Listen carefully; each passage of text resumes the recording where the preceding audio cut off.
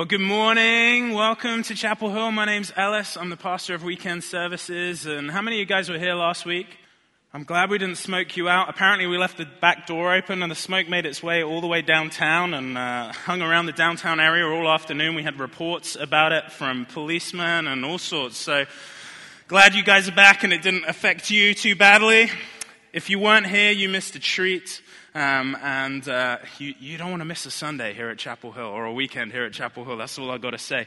If you're new here, we're really excited that you joined us this weekend. You joined us at a great time. We're kicking off a new summer series, a really significant series, I think, entitled The Healer. We're going to be looking at the healing ministry of Jesus over these next 6 weeks. And what does that mean for us today? What relevance does it bear for us today? And I know we all approach this subject of healing from very different places because every single one of us has a different story, a different set of life experiences that we have to bear on this. And we want to approach this topic from many different angles because we think it's important to look at it from different perspectives. In fact, in your worship guides, you'll find one of these. This is a little invite card with a little preview of what's coming up over these next 6 weeks. This is for you to take and invite someone to join you. And on the back, you can read some of the topics we're going to be talking about. If you know someone who struggles with a chronic illness, we're going to be talking about that next week. If you know someone who's been heartbroken, if you know someone who feels oppressed, someone who's had to be persistent in seeking healing, someone who feels like they're a work in progress and maybe they'll never get there, we're going to be looking at this topic from many different points of view. So please come, join us, and invite someone who you know who would benefit from this to come with you. If you don't have one of them in your worship guides, I know a few of the worship guides didn't have them, the ushers will be able to get them for you on the way out. Today, we're going to start by looking at the topic of doubt when it comes to God's healing power today.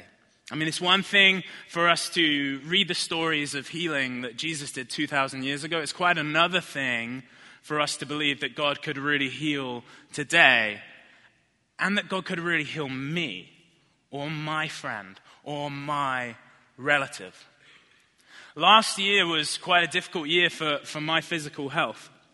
In the middle of the year, I started experiencing chest pains.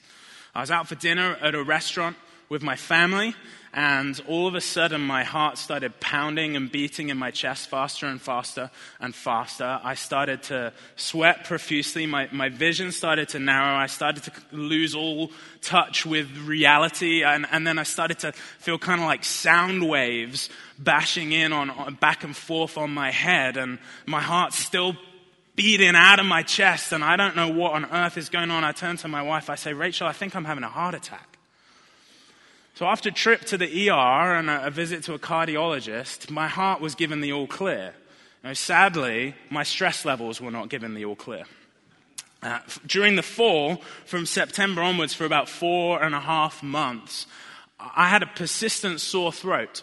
And I thought initially it was just a cold that wasn't going away, so I took a couple of weeks of vocal rest, and it was still there when I came back. I couldn't understand it. I couldn't understand how this could be happening to me. I mean, God, you've called me to do this, to lead in worship, and yet you're allowing my instrument to be broken. Why won't you fix my instrument? You have the power to do this, God. Why won't you do it?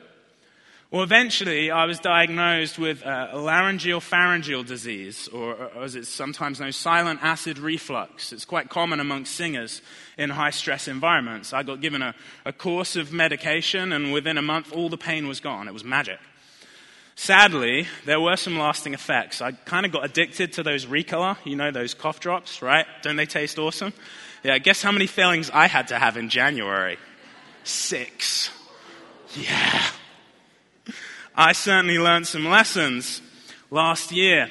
Now, I'm so grateful for modern medicine. I'm so grateful for the advances that we've seen and the way that God uses that to bring about healing in our lives. If you're a medical professional, I am thankful for you and your willingness to be a part of that work of healing in people's lives. Grateful for that. But nevertheless, there are still things that plague us. There are still sicknesses and diseases. There are emotional hurts, psychological hurts, things that modern medicine isn't equipped to deal with that still plague our lives. And when we approach these things, it can be easy, like I was going through last year, to to think, you know what, God's going to heal me of this. I know it, I believe it, I'm going to pray and I'm going to see it happen. And then when it doesn't happen the way you expect it to, it can be easy to become doubtful of God's power. Doubt whether he really can do that. As we approach this topic of healing and we look at it from this angle of doubt, I want to start by asking, what is it that the Bible, the scriptures, have to say about healing? And the scriptures are really plain. They say that our God is a God who heals. It's said throughout the Old Testament that he's a God who heals, but it comes to the fore in the person and ministry of Jesus. The accounts of Jesus' life, the Gospels, 1/4 of them, 1/4 of what's written in those accounts, 25%, is about the healing miracles of Jesus. The Bible's very clear that Jesus performed miraculous healings. Matthew kind of summarizes it this way. He says, Jesus went throughout all Galilee, teaching in their synagogues and proclaiming the gospel of the kingdom, and healing every disease and every affliction among the people. So Jesus had a prolific healing ministry. But it wasn't just Jesus who was able to heal. Jesus gave this ability to heal to his disciples, to his 12, and sent them out to go and do what he had done. Mark records that Jesus' disciples cast out many demons and anointed with oil many who were sick and healed them. So Jesus could do it. His disciples could do it. But what about when Jesus ascended into heaven? What about when his disciples had died out? Did the healing ministry continue with the rest of Jesus' followers?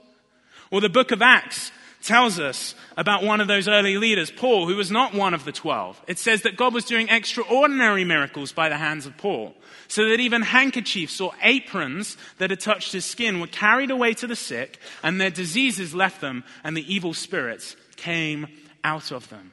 Jesus had this ability to heal. He passed it on to his 12 disciples, and they in turn passed it on to his followers. And we believe as a church that this healing ministry, this miraculous healing ministry, has continued throughout the ages. That God, even today, still does miraculous works of healing in people's lives, and he still uses his followers to do that. If you want to read more detail about our beliefs about healing, we've got a beliefs page on our website, and there's a link you can click to read our beliefs on healing. But the bottom line is this: we still believe that God heals today. In fact, we share a story every time we do Alpha about a young woman from Vancouver, BC, and it's a story of how God healed her. I want you to take a look at it. It was a Friday night, and I remember in the middle of the night waking up and being quite delirious, literally spilling a glass of water in my bedroom, trying to make it to the bathroom because I was going to be ill, and just not even understanding what was going on. And it was quite scary, actually. And I remember waiting till the next morning before I said to my husband, I think I should go to the hospital. I didn't realize when I went into the hospital I would not be coming out for quite some time. I remember the doctor coming in to me and being quite severe looking, very sort of serious about what he had to tell me. And he went on to tell me that I have something called fungal meningitis, and the form of it is actually called Cryptococcus gattii. And it was as strange as it sounded. A fungal ball had already started to grow on my brain. It was 1.3 centimeters at the base of my brainstem, and it was replicating itself at a really high rate. And that's the danger with this particular disease, is that it gets to a point where it's big enough, which is 3 centimeters, that the only way to get rid of it is to have surgery on your brain, and no one wants that. And they told me not only would I be in the hospital for 8 weeks, I would be on antifungals for 2 years after that. For the first 3 nights, I would find myself late at night at about 11 o'clock, lying in my hospital bed, and I would just have panic attacks. I was actually having a deeply physical response to this knowledge that I could die. Lots of people were praying for me, lots and lots of people. And I was so grateful for their prayers. I was grateful for the wonderful medical care I had. But I remember on Friday, and it happened to be Easter weekend, so Good Friday, my minister for my church offered to come in and pray with us, and we accepted that invitation. And he came and he prayed for me, and he said, I think God may want to heal you. And so it was a Friday afternoon that he prayed for me, and I was scheduled for an MRI on the Tuesday following. I feel like I had very little faith for miraculous healing. It's not because I didn't believe it was possible. I just thought it would probably happen for other people. It would never happen to little old me in Vancouver. I went into the MRI machine, and the next day I got the results. And I don't think I will ever forget the day. And I can see the doctor's face rushing into our room and saying, "Are you ready to go home?" And Ryan and I were quite confused. You know, we'd sort of set ourselves up for, we're here for 8 weeks. It was at 5.5 weeks. And we said, "Yes, why?" And he said, "Has no one given you your MRI results?" We said, "No, nobody's come in yet." He said, "We can't find it." And I said, "What do you mean you can't find it?" He said, "Your fungal ball has completely disappeared. I can't find a trace of it. It's as if it never existed." And I said, "Not even the little scar on my brain?" He said, "Nothing. It's completely gone. You can go home today." And I remember the moment because my husband just fell into my lap, laughing, crying. I was laughing. And I said to this doctor, who I don't believe had a Christian faith like I did, I said to him, "I believe God healed me." He kind of shrugged and said, "I don't have an explanation." And literally, I went home that day. I have never known that kind of joy. But I also know that I've never experienced that depth of gratitude. We believe that God still heals today, that he still does miraculous works of healing. And I know many, many people in this congregation have stories of how God came through and healed them or their friend or their relative. I know many of you have a testimony to share of God's goodness, greatness, his power in healing. And yet, nevertheless, at the same time, I often find myself saying something very like that woman. Yeah, God, he can do it for other people, but I don't know if he can do it for me. I don't know if he can do it for my relative. We find these doubts. And this is actually the very same question that a young father brought to Jesus himself, in the passage that we're going to be looking at today. A few weeks ago, Pastor Mark and I preached a message about on Father's Day about Jesus and his disciples, three of his disciples heading up a mountain. And this story in Mark chapter 9 takes place immediately after that. As they come down from the mountain, Jesus and his disciples encounter a crowd of people, and they're arguing with themselves because the disciples have failed to heal a young boy who's been suffering with seizures. And they're probably arguing about why it was that they couldn't do it. And then Jesus shows up and all the attention turns to Jesus. And so Jesus says, "Okay, bring the boy to me." So the boy is brought to him, and immediately the boy starts having another seizure. And Jesus turns to the father of the boy and he asks him a question. He says to him, "How long has this been happening to him?" And the father said, "From childhood. And it has often cast him into fire and into water to destroy him.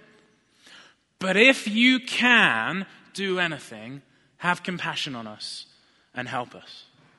I want you to put yourself in that father's shoes for a moment. Just think about what he's been through. He's got a son who has grown up from childhood experiencing seizures, which is horrible enough as it is to watch your son go through something like that.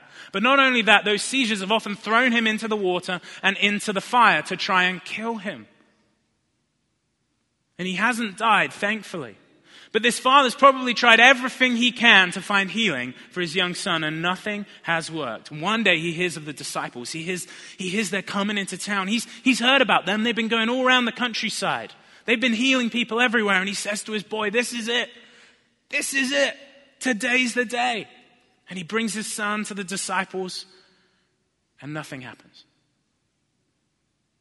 You can imagine how he's feeling, despondent, hopeless. But then as he's walking away, he hears, "Jesus is here and he wants to see your son." There's this glimmer of hope, and they come over to Jesus, but as soon as they get there, his son starts having another seizure. Can you imagine the pain in that moment? It feels hopeless. You can hear that doubt in his words. You can hear it as he says to Jesus, if you can, do anything. He's not even sure Jesus is going to be able to help his son. He's hopeless. And I know other people have been in that situation too. I heard a story of the parents of a young boy named Jackson who lives in California. I want to share his story with you this morning.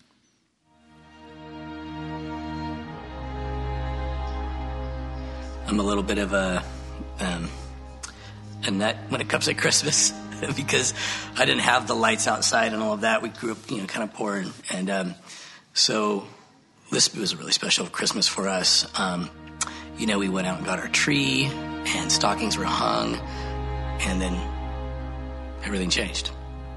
We love to do train cake every year together as a family, and Jackson and I were actually doing that, just me and him that day. So it was a super fun, mommy son moment, and we were making the cake, and then that evening, just not long after that, he was just laid out on the floor. I knew he's not okay. He needs to go to the hospital. And so we rushed him to the ER.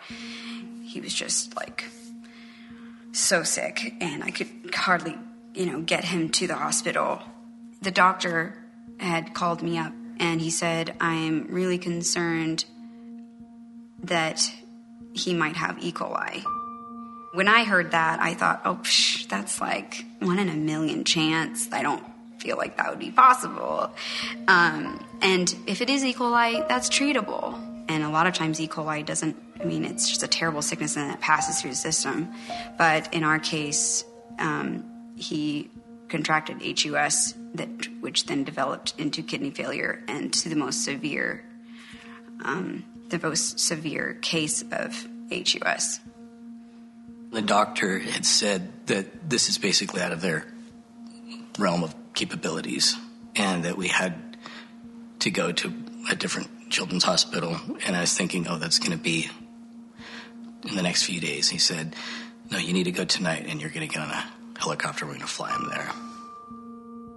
I was just flooded with the sense that I might never know my boy growing up to be a man. It might be this week that I lose my son. All of a sudden, his speech starts to slur. He just started not being able to communicate, not being able to respond. In the middle of the night, they rushed us up to the PICU and called a neurosurgeon in. They tested him, and there was no response. There was no pain response. There was no recognition of me. And at that moment, I thought, I'm losing my son. Even if he makes it through this, I don't know if he'll ever know me again. He was just sprawled out on the bed and couldn't respond to anything.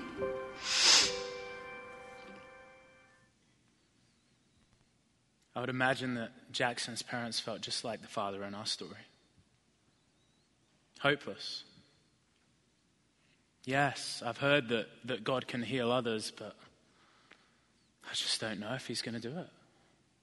I don't know if he's going to do it in this situation. And perhaps you've even been there yourself, in that place where you're facing similar circumstances in your own life or the life of someone close to you. And we've got plenty of evidence to help us to doubt, right? We've got plenty of stories of people who got sick and they were prayed for. People believed they were going to be healed and then they died. I was emailing with a man this week who said that had happened to his friend only a couple of months ago.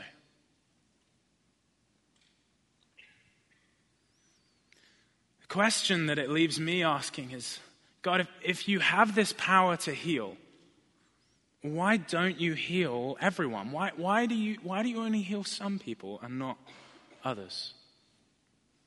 The honest answer to that question is we don't know why. And we probably never will in this life. But here's what we do know. We do know that one day, through the death and the resurrection of Jesus Christ, every single one of us who's in Christ will be completely, totally healed of every sickness, of every disease, of every infirmity, of every affliction. And we will have total peace. Revelation, the last book in the Bible, writes about that day after Jesus has come again, after he has made all things new, after he has restored the kingdom of God to this earth, that on that day God will wipe away every tear from their eyes, and death shall be no more. Neither shall there be mourning, nor crying, nor pain anymore, for the former things have passed away. One day Jesus will come to rule and to reign as king on this earth. He will make all things new, and all who are in him will be healed. But until that day, we only see glimpses. We only see little foretastes. This healing power of God, this healing of God that is going to come, his kingdom rule, his kingdom reign, it's now and it's not yet. It's now and it's not yet. Let me explain it this way. We live in the Pacific Northwest and we're very familiar with seasonal weather here. There's often a day in March, pretty much every year, where the thermometer breaks 70 degrees, the sun comes out, and so do all the legs of all of the men. And on a day like that, it almost feels like summer's here. You know, it's like, wow, yes, we made it. But we know that in about a week's time, it's going to be raining and 45 degrees again. Because it's March. It's the Pacific Northwest. But on that day, it feels like summer has broken in. We get a foretaste of summer. We know it's months until we get the real thing, but on that day, it feels like summer's here. God's healing happens in the same way. We experience the foretaste of it from time to time, breaking in, and it's beautiful, it's glorious, it's amazing, it's worth celebrating. Because it's a foretaste of what we will all receive, every single one of us. God's healing power, God's kingdom is now and not yet. It is now and not yet. And that's worth celebrating because we get to experience it now. But it's also worth holding on to in those hard moments when we recognize that we have not yet experienced it in its fullness, but one day we will. And so what are we to do as we live in this in-between time, between the now and the not yet? What are we to do? How are we to live? What are we to believe about God's power to heal? Well, I think the young father in our story gives us words that we can say, that we can hold on to, that we can claim to be true. You know, right after he said to Jesus, "If you can do anything," Jesus responded to him and he says this, "If you can, all things are possible for one who believes." And immediately the father of the child cried out, literally with tears, he roared, "I believe. Help my unbelief." You see, Jesus confronts him with the reality of his situation.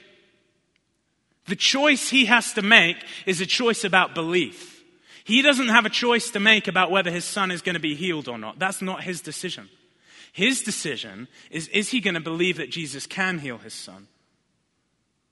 Or is he going to allow that doubt, that fear, that hopelessness to overwhelm him? And I love the way he responds. "I believe, help my unbelief." He says to Jesus, "I'm really struggling with doubt. I have some unbelief. But in this moment, I'm going to choose to give that unbelief to you and ask that you would change it. Would you help my unbelief?" He doesn't minimize the fact that he's struggling, that he's wrestling with these things. And yet at the same time, he makes this bold declaration, I believe. Jesus, I believe that you can do this. I believe that you have the power to heal my son. And yet nevertheless, I have this doubt. I have this fear. I have this sense of hopelessness. But today I'm going to choose to give that to you, and I'm going to trust it to you. When we are faced with doubt, I wonder if this offers a model for us as to how we respond.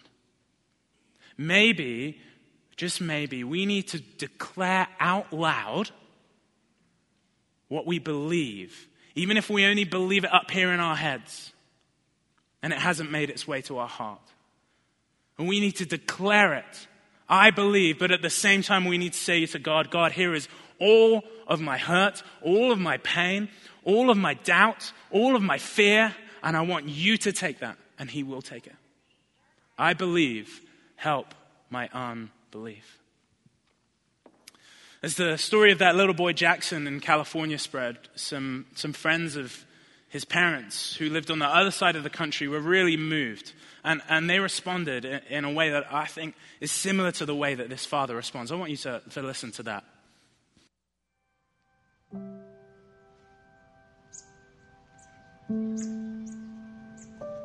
I remember the night we got the text that they didn't think he was going to make it through the night. When you got the text, you just collapsed into my arms and just like began to weep. And I could just feel like we're going to lose. Like, we're going to lose Jackson. Like, we're not going to win this one. There's not going to be victory on this battlefield. Those moments, even though they're really hard, something within us rises up that only moments of trauma and intensity can actually call forth. In those moments for us, like, the only option is like, we just have to worship. I remember standing at this crossroads and this giant of unbelief standing in front of me. Like, it's your prayers don't matter. All these prayers don't matter. Like, the Lord's not going to hear it. This is going to be like the other moments where you prayed with all your heart and then you buried your friend the next week. But there was like something inside of me of like, no. And the melody just erupted out of my heart that, I raise a hallelujah in the presence of my enemies. He sent me a song, and I didn't know to what extent, but it said their community had prayed for Jackson, and in a spontaneous moment, they came up with a song, and so they just, recorded it and sent it to me. I took that song over my phone, and I played it over my son over and over again. I raise a hallelujah in the presence of my enemies. I raise a hallelujah. My weapon is a melody. And that's exactly what I was doing. I was fighting warfare, and it wasn't just me. I wasn't alone. I had people who were literally making weapons, writing songs, and sending them to us. It still humbles me and baffles me. The power of global prayer, the power of community, the power of believing together. He started talking again. What did you just paint a picture of? You could tell it was still like fragile. It was still coming back, but he was talking again, and that was like amazing. He was asking in the cutest 2-year-old voice, like everything he can imagine that he liked, I want a hamburger, I want a hamburger. But we were so happy to hear him talking again. From talking with Joel, the tone started to feel like, oh wow, we're coming out of this, I think. Just the shift internally of like we made it was incredible. We walked in to the hospital just before Christmas, and now we're sitting here with a healthy son taking his nap right now. Hey buddy, look, we're going home. Look, you haven't been outside for a month. Sometimes, amen, yeah, amen. Sometimes we've got to declare out loud that belief in God, even before our hearts are there. Sometimes we've got to lift up our praise to God on our lips, even before we see His power at work in our lives. The choice that faces us is a choice between belief and unbelief. We don't get to choose whether we're healed or the one who's close to us is healed. That's not our decision ultimately. But we do get to choose whether we believe in a God who can heal or whether we choose to believe in the fear and the doubt and the hopelessness, the giant of unbelief, as it was said in that video. What are you going to choose to believe today? Where are you going to choose to place your trust when you're faced with doubt? You know, we all struggle with issues, with things going on in our lives. Some of us it's physical pain. Some of us it's emotional pain. It's hurts that we've received from others. Maybe it's psychological. There's a war in your mind. Maybe it's spiritual for you. You feel under immense oppression. And we've all prayed for those things. We've all prayed that God would take them away, and yet here we are today and we're still struggling with them. Maybe it's not you, maybe it's a person close to you. You've prayed for them, God heal them, and they're still where they are today. We've all got those doubts. It's different for each one of us. But this morning, what I want to invite you to do is I want to invite you to choose to hand over your doubts, hand over your fears to God. Say, God, help my unbelief. And to make a declaration that you believe. I believe, help my unbelief. So in a moment, we're gonna sing that song, I Raise a Hallelujah, in the presence of my enemies. And maybe that's the way you need to respond this morning, is you need to sing that out and you need to praise God in spite of your doubts and say, God, you are still good, you are still worthy of praise. I believe that you can still heal. And I give you my unbelief today. I know that for me, saying it is one thing, but actually physically responding, it can create this moment that I can look back on later in my journey and I can say, I know in that moment, I made a choice, and I can look back upon that and remember how God worked as a result of that. And so this morning we've taken the chairs away here at the front and we've created a space. If you just want to come forward and you just want to kneel down here, because that for you is going to be significant, I want to offer you the opportunity to do that. We've got tons of room, tons of space. Just come and kneel at this place and say, God, I surrender my doubts. I surrender my fears. I believe you can heal. I believe that you can do this. And in the story of the young father and Jesus and the boy, Jesus did heal the boy. And later on he shared with his disciples that healing was only possible through prayer.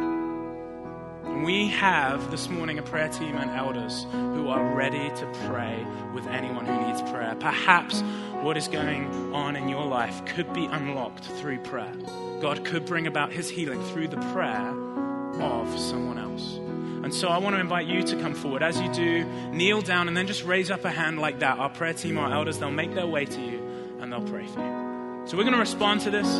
We've got plenty of time. There's no rush. But we're going to say this together as one body. I believe, help my unbelief. It might look different for each one of us, but that's how we're going to do this. So would you just bow your heads and close your eyes for a second as we start this time? Lord, we do choose this morning belief. We choose to hand over our doubts, our fears, our unbelief to you. We give it to you. Ask that you would take it. You would help us. You would change it. And we choose belief. Just take a moment now and make that personal. Whatever area it is of your life or a life of a person close to you that you're finding those doubts coming in. Just between you and God, make that really personal right now. Say over that, I believe, help my unbelief.